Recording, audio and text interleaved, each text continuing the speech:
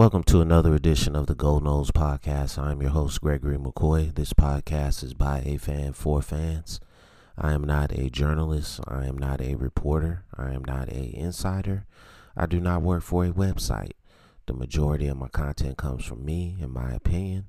Other information comes from the internet. Today is August 20th, 2020. I got about 5 different segments here for this episode. I hope you enjoy it. It was said a few days ago, actually a few weeks ago,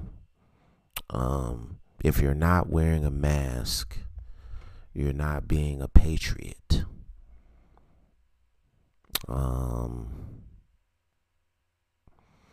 It's just amazing how this thing is so politically driven.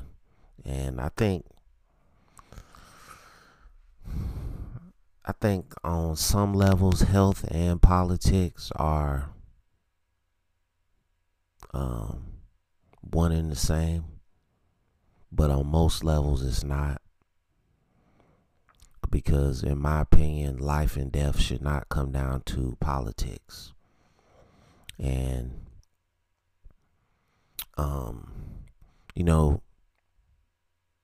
no matter who wins this presidential election, I would hope that they would, put in place some kind of temporary, emphasis on temporary mandate for people to wear masks, social distance, and, do the washing of the hands, the hygiene and all of that. But,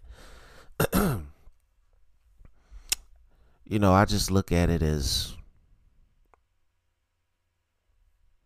I don't want to sound too graphic or vulgar, but, when a person has sex and they choose not to wear a condom, I mean, it's really the same thing. You can save someone's life by putting a condom on, if you're out there doing your thing like that. But some people choose to wear one. Some people choose not to wear one. And that's how you get STDs. Same principle. Are you a patriot if you wear a condom? Same thing. Really. I mean, just one covering is over your genitalia. The other one's over your face. So, I mean, the whole patriot wearing a mask thing, I get it, but it's no. You wear a mask to protect others, to protect yourself, and that's it. I leave the political, mumbo jumbo out of it. So, let me know what you think about that segment, okay? I'm beginning to think that COVID-19 is politically driven. Not that I don't know if it exists or not, and I'm not going to take any chances. They said that the plague is back. That, fleas out in California gave the plague to some dude, and it's crazy. That's why I don't really mess with animals no more.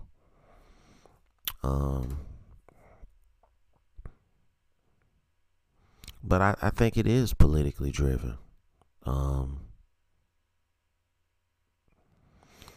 not going to sit here and say the Republicans or the Democrats. Like I've said many times, I don't officially roll with either party. I like some things from each party, man. I'm not an independent because that's really a party in of itself. I'm more of just a common sense person. A problem comes your way, just use common sense to resolve the problem. Leave politics out of it. Leave, political philosophy out of it. Political beliefs out of it. let's just use common sense to resolve the issues in this country.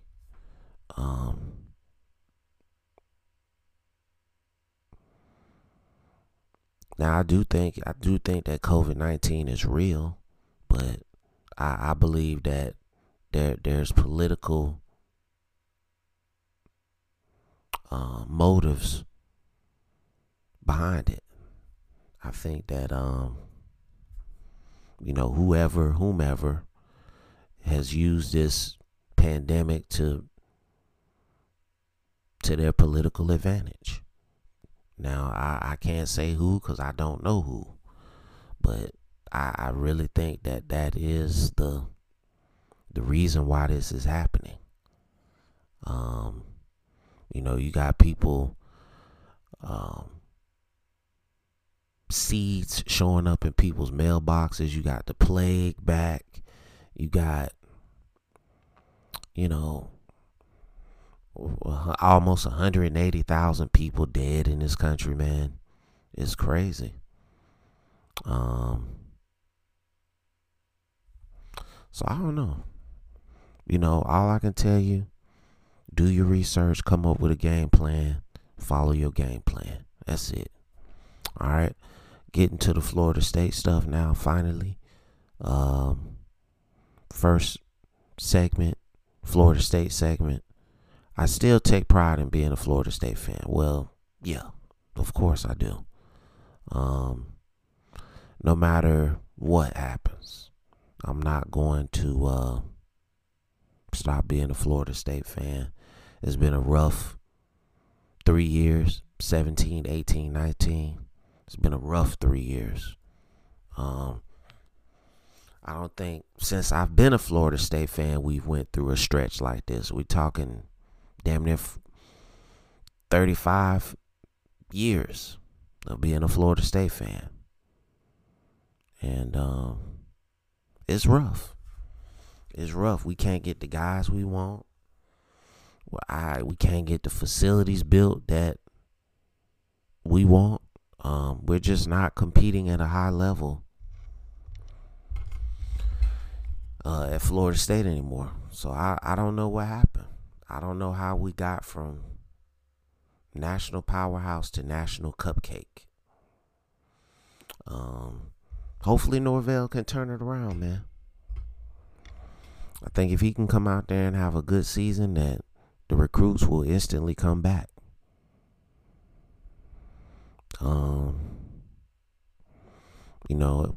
I have my favorite Florida State shirt that I wash probably every other day, and I wear it everywhere I go. So nothing's gonna stop me from continuing to be a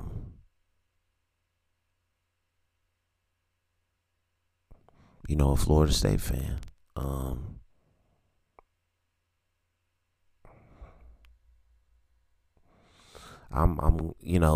One of the things that has increased my pride in being a Florida State fan is that they brought the white numbers back. I didn't like the whole logo change. I didn't like that.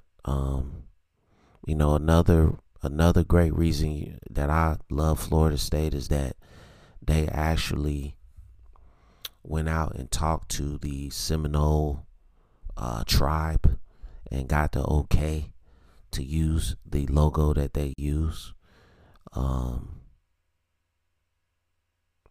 You've heard a lot of things about indigenous people and how their name and likeness and image has been misused. The Cleveland Indians, the Washington Redskins, the Atlanta Braves. I actually don't have a problem with like the Braves or the Chiefs. The old school Braves logo was very racist. The Chiefs, they're straight. I don't see anything wrong with their logo or mascot title. I don't really have a problem with the Braves. They changed the logo from that I can't even describe it to the Tomahawks. I don't have a problem with them. But you know, I'm just glad that Florida State did it the right way and got the okay from the tribal community. So let me know what you think about that segment. Next segment. I know I did one of these either last week or the week before, but it was last week. I'm gonna look at Norvell's offense again, man. I just think it's real important that the fans know what they're gonna see, you know, if the season kicks off. I really like his offense. I really like it, man. It's quick. You know, you gotta have a decisive quarterback. I mean, he gets all the offensive weapons involved.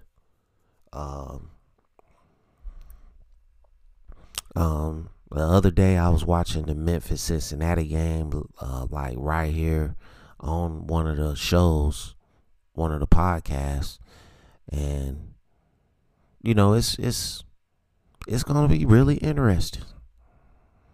You know, it's looking more and more like James Blackman is gonna be the guy, and I really don't have a problem with that. James Blackman, like I said, his issues are holding on to the ball too long and always trying to make the big play. If he can eliminate those two things, he will be a good quarterback. Okay? If it's not there, throw it away. Live to fight another play.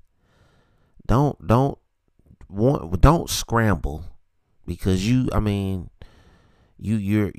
can't run really. Okay, you're a pocket passer. He can move around a little bit. I'm not gonna say he can't run. He's not Alex Hornibrook. Okay, but you're only a few steps ahead of Hornibrook. Okay, so you have to be really decisive with the ball is basically what I'm saying. Dump it off, throw it away, whatever. But don't put your offense in the negative in terms of yards. Don't get behind the chains. The offensive line has to block better than they have the last several years, even when we were quote unquote still relevant and good. The offensive line still sucked. So we have to change our mindset on the offensive line. We have to pass protect and run block better. And I'm just really interested to see what the running game is going to look like. With it's not like Kalen LeBourne was Cam Akers. He could have been better than Cam Akers, but he was a knucklehead. And you know, wherever he goes, I'm pulling for him. But you know, it's just messed up that he couldn't get his act together at Florida State. So Jashawn Corbin is probably going to be your starter. LaDamian Webb is probably going to be your third down guy. And then you still got Ward and Sheffield and some freshmen that will probably contribute also. So it's going to be really interesting to see how they do that. Tight end, you know, Norvell has brought in a bunch of guys. So it's going to be really interesting to see how he uses those guys, man. Like I said, I really like his offense. So let me know what you think about that segment. All right, final segment for this episode. One change I could make to this program. One change that I could make to this program. I when I wrote this episode, I didn't really think about what change I would make. So it's going to take a second for me to really come up with something. one change I could make to this program. I mean, I would say it would have to be realistic. I'm not going to sit here and say we get all the 5 stars forever. No.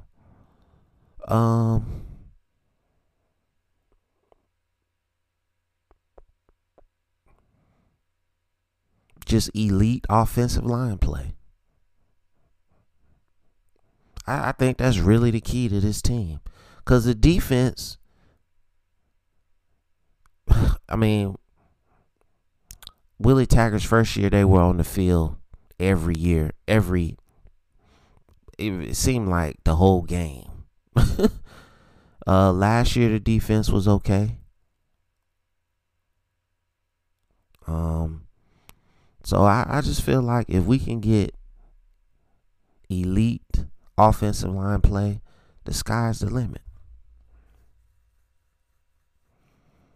You know, that's really been our Achilles heel for the last several years, 5-6 years. Is we haven't, I mean, even during the national championship run, we were not playing elite. We were good. You know, Jimbo schemed up an offense that didn't expose the weaknesses of the offensive line,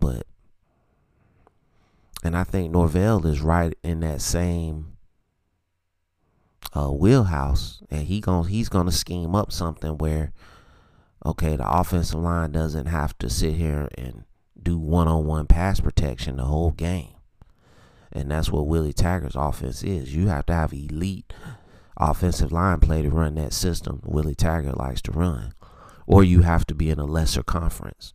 You can't run that scheme in the Power 5 unless you have very good offensive linemen. But that's really any offense. You have to have very good offensive linemen. But, you know, more so that one back, you know, no fullback, no tight end, H-back type scheme. So, yeah, so if I could make one change to this program, it would be to get elite offensive line play. So, that's going to conclude this episode. I hope you enjoyed it. Thank you for listening. It's available on YouTube. It's available on all podcast platforms. Please wear a mask. Please social distance. Please be aware of your surroundings. Please do your research on flu and respiratory viruses. Please do your research on vitamins. And again, thank you for listening. And as always, go Noles.